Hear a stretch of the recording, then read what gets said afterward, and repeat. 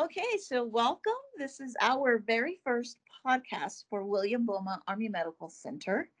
COVID 19 has brought us to change the way we portray our equal opportunity observances. And so we're taking the first podcast ever to talk about Pride Month and LGBT issues and topics. So with us today, we have Sergeant First Class Douglas, who is our EO representative for the hospital.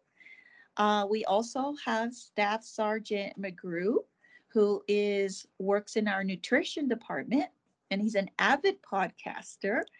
And we also have Private First Class Kajiwada, right? Yeah. Hmm. And he has several ideas and experiences as an LGBT member, and he'd like to share that with us today. He is our special guest, so I'm going to turn it on over to Sergeant First Class Douglas to give us a few talking points about Pride Month and LGBT. Hi, so my name is Sun First Class Douglas. Again, I'm the Equal Opportunity Advisor for William Beaumont Army Medical Center. And so today's podcast is about LGBT Pride Month.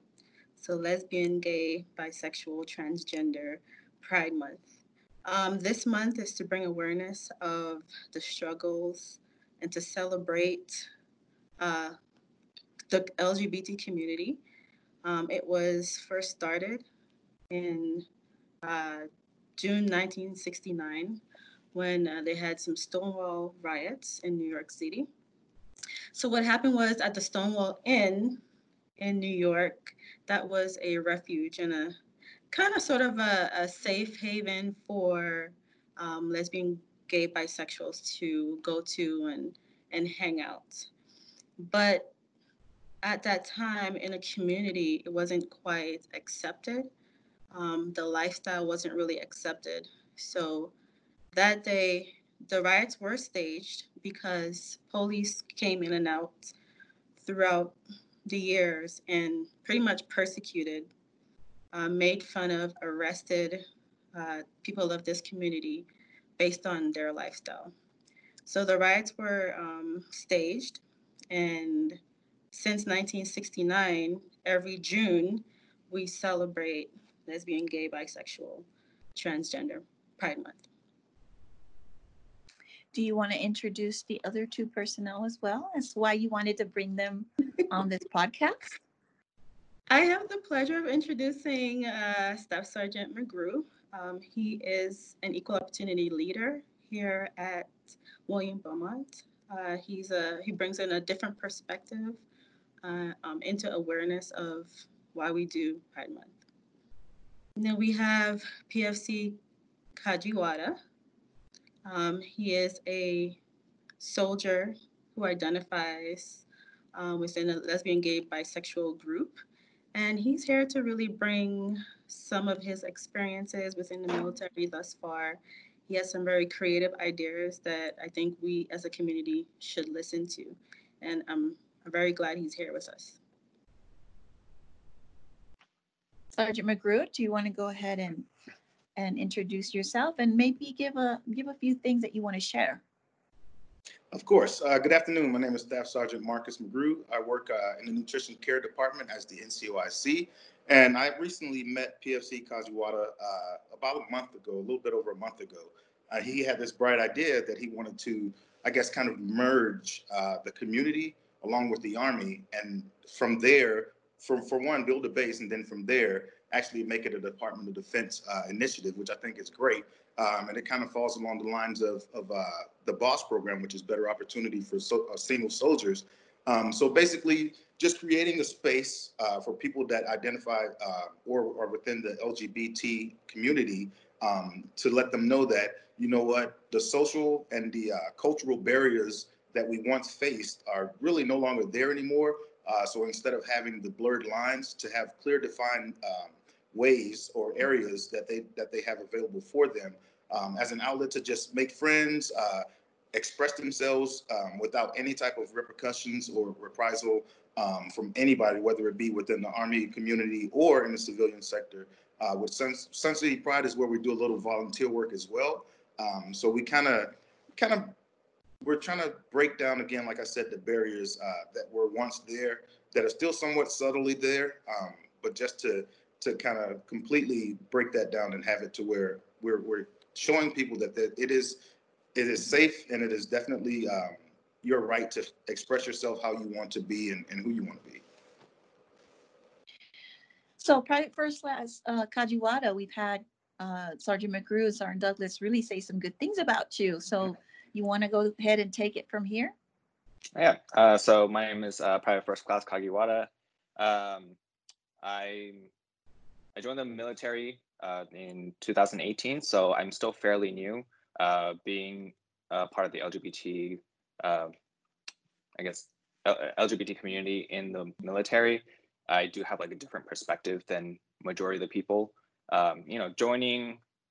Before joining the military as a civilian, the military in itself and the army in itself kind of has its own like stereotypes or connotations when it comes to attitudes and views towards the LGBT community. So definitely it's my own personal experience. So I can't really speak for everybody else who is LGBT in the military, but for me, I was definitely scared going in. I didn't know how people were going to react, and I didn't know how they were going to, whether they're going to accept me or reject me just because of my sexual orientation. Once I got in, I learned that my sexual orientation or race or anything like that doesn't necessarily matter. It's the uniform that we wear. I've met so many supportive people, and it was kind of eye-opening, and I think it really changed my perspective on how I view the military and their views towards the LGBT. But at the same time, as Sergeant McGrew mentioned, like there might be other people in the LGBT community who are military members who might face these fears or face, some discrimination. We don't know, but building a DoD backed program that tells all these LGBT members who are or tells them that you are accepted for who you are, I think is a great initiative. Giving them an area of support and information if they need. Because I know when I first came in, I was trying my hardest to stay in the closet, and it's very hard, especially when you're out already and then having to go back into the closet, kind of hiding who you are and who you've been, just to kind of fit into a mold. So that way, if we're able to create a place, they can just come out of the closet again, I guess, and just kind of be who they are. So I'm hoping that once this kind of kicks off the ground, it'll be a DoD-wide thing, and people are able to find support there. So when you say a DoD wide thing initiative, you're trying to start that here at Fort Bliss, right? Correct. So right now, I'm working with the Sun City Pride just to kind of get an idea of how they work and how their organization works, so that I can kind of bring in a basis for the military and to show them like, hey, this does work, and these will support our soldiers. So that's the process that I'm currently working with right now, along with Sergeant McGrew. He's been helping me a lot with this project. So where are you now with your project?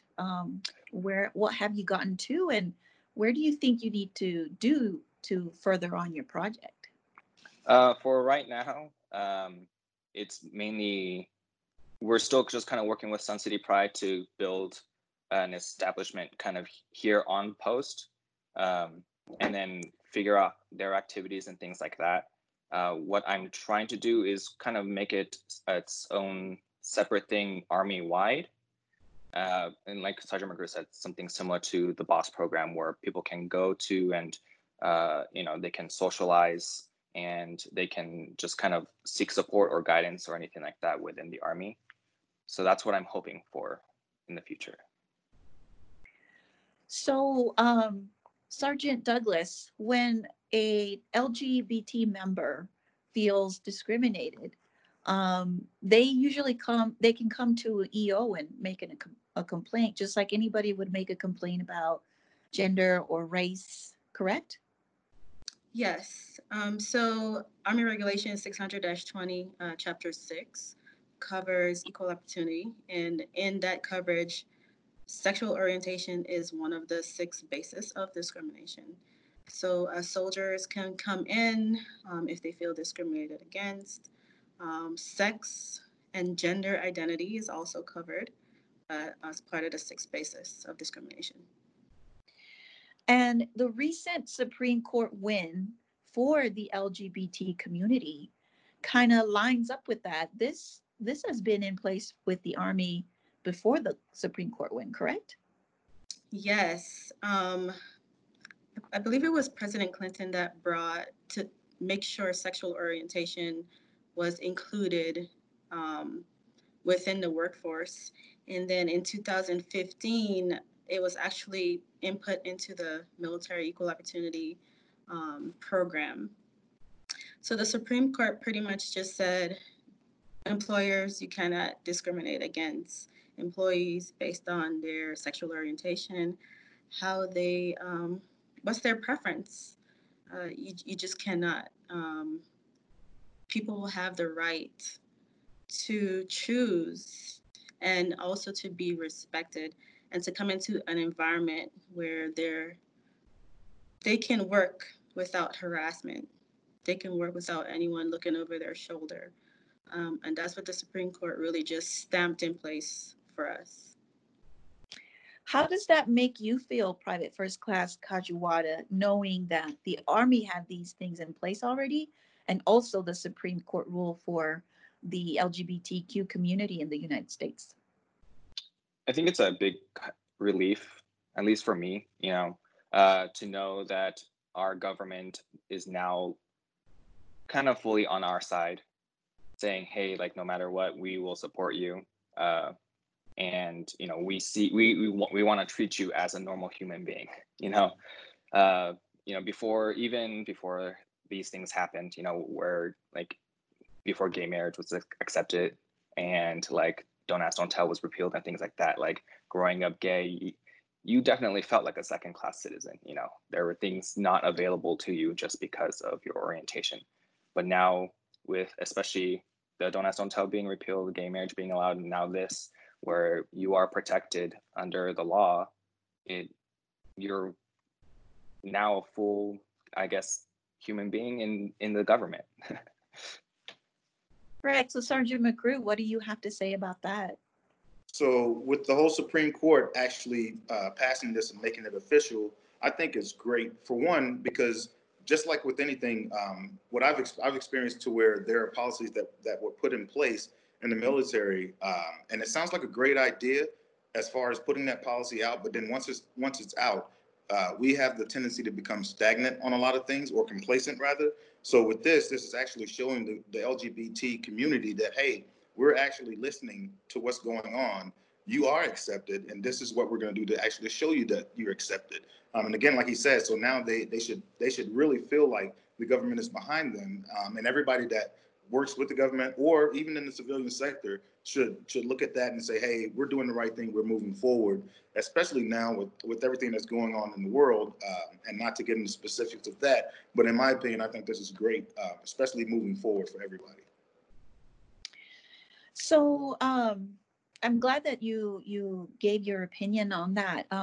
Many people listening to this podcast may not be forward thinking as such as that, and I think, in my personal opinion, it's all about the bottom line, which is just respect, just respecting another person as a human being who is living their life. And just like we are allowed to live any life in the United States because of the freedoms that we have, everyone who's a citizen of this country should, regardless of their color of their skin, their gender identity, or their sexual orientation, they should just have the respect of living their lifestyle.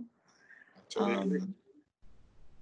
So, Sergeant Douglas, how can you tell us where the Army stands with LGBT Pride Month, and why it's so important to bring to the public, to our audiences, our military audiences here at Beaumont? So you're a soldier and you're a human being, and we all have rights. The Army, as it stands with LGBT, we support anyone regardless of their preference. You can come in and express who you are with the repeal of Don't Ask, Don't Tell. With the conversation that we had previously, I do want to say that the Army has come a very, very long way. The military has come a very long way.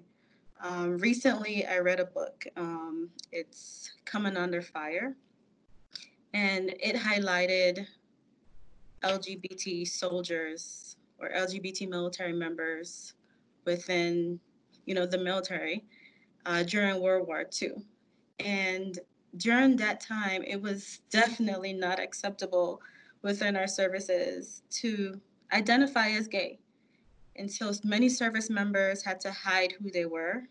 They were subjected to different tests just to show, hey, I'm not gay. And these were egregious tests, okay, like gag reflexes, things like that. It was very egregious. And so since then, we've had the Don't Ask, Don't Tell policy in place. But what that did was telling you, okay, you can serve in our military, you can wear the uniform, but yet you have to stay closeted. That's no freedom to anyone. You're still in a box. And we've moved from that to the repeal of Don't Ask, Don't Tell, the inclusion of sexual orientation, the inclusion of same sex marriages within the military, the inclusion of transgenders within the military. So we've come to accept, look, it doesn't matter what preference you are, we're still going to treat you with dignity and respect. On the battlefield, your sexual orientation does not matter. Okay, and readiness is not impacted because you identify as such.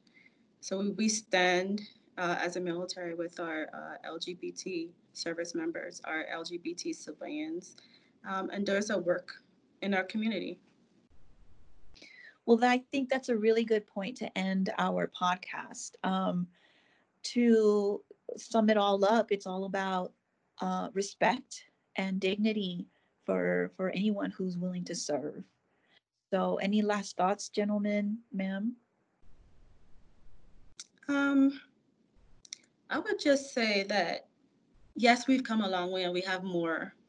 We have more to go, and we have service members such as PFC Kagiwara have very good initiatives going forward. It's service members like him who has stood up, because it's not always have been that way. It's been where you identify as and you were discharged. You didn't get any benefits. And now those service members has fought for future generations and have come forth. And a lot of the bans that we have on discrimination is because they stood up.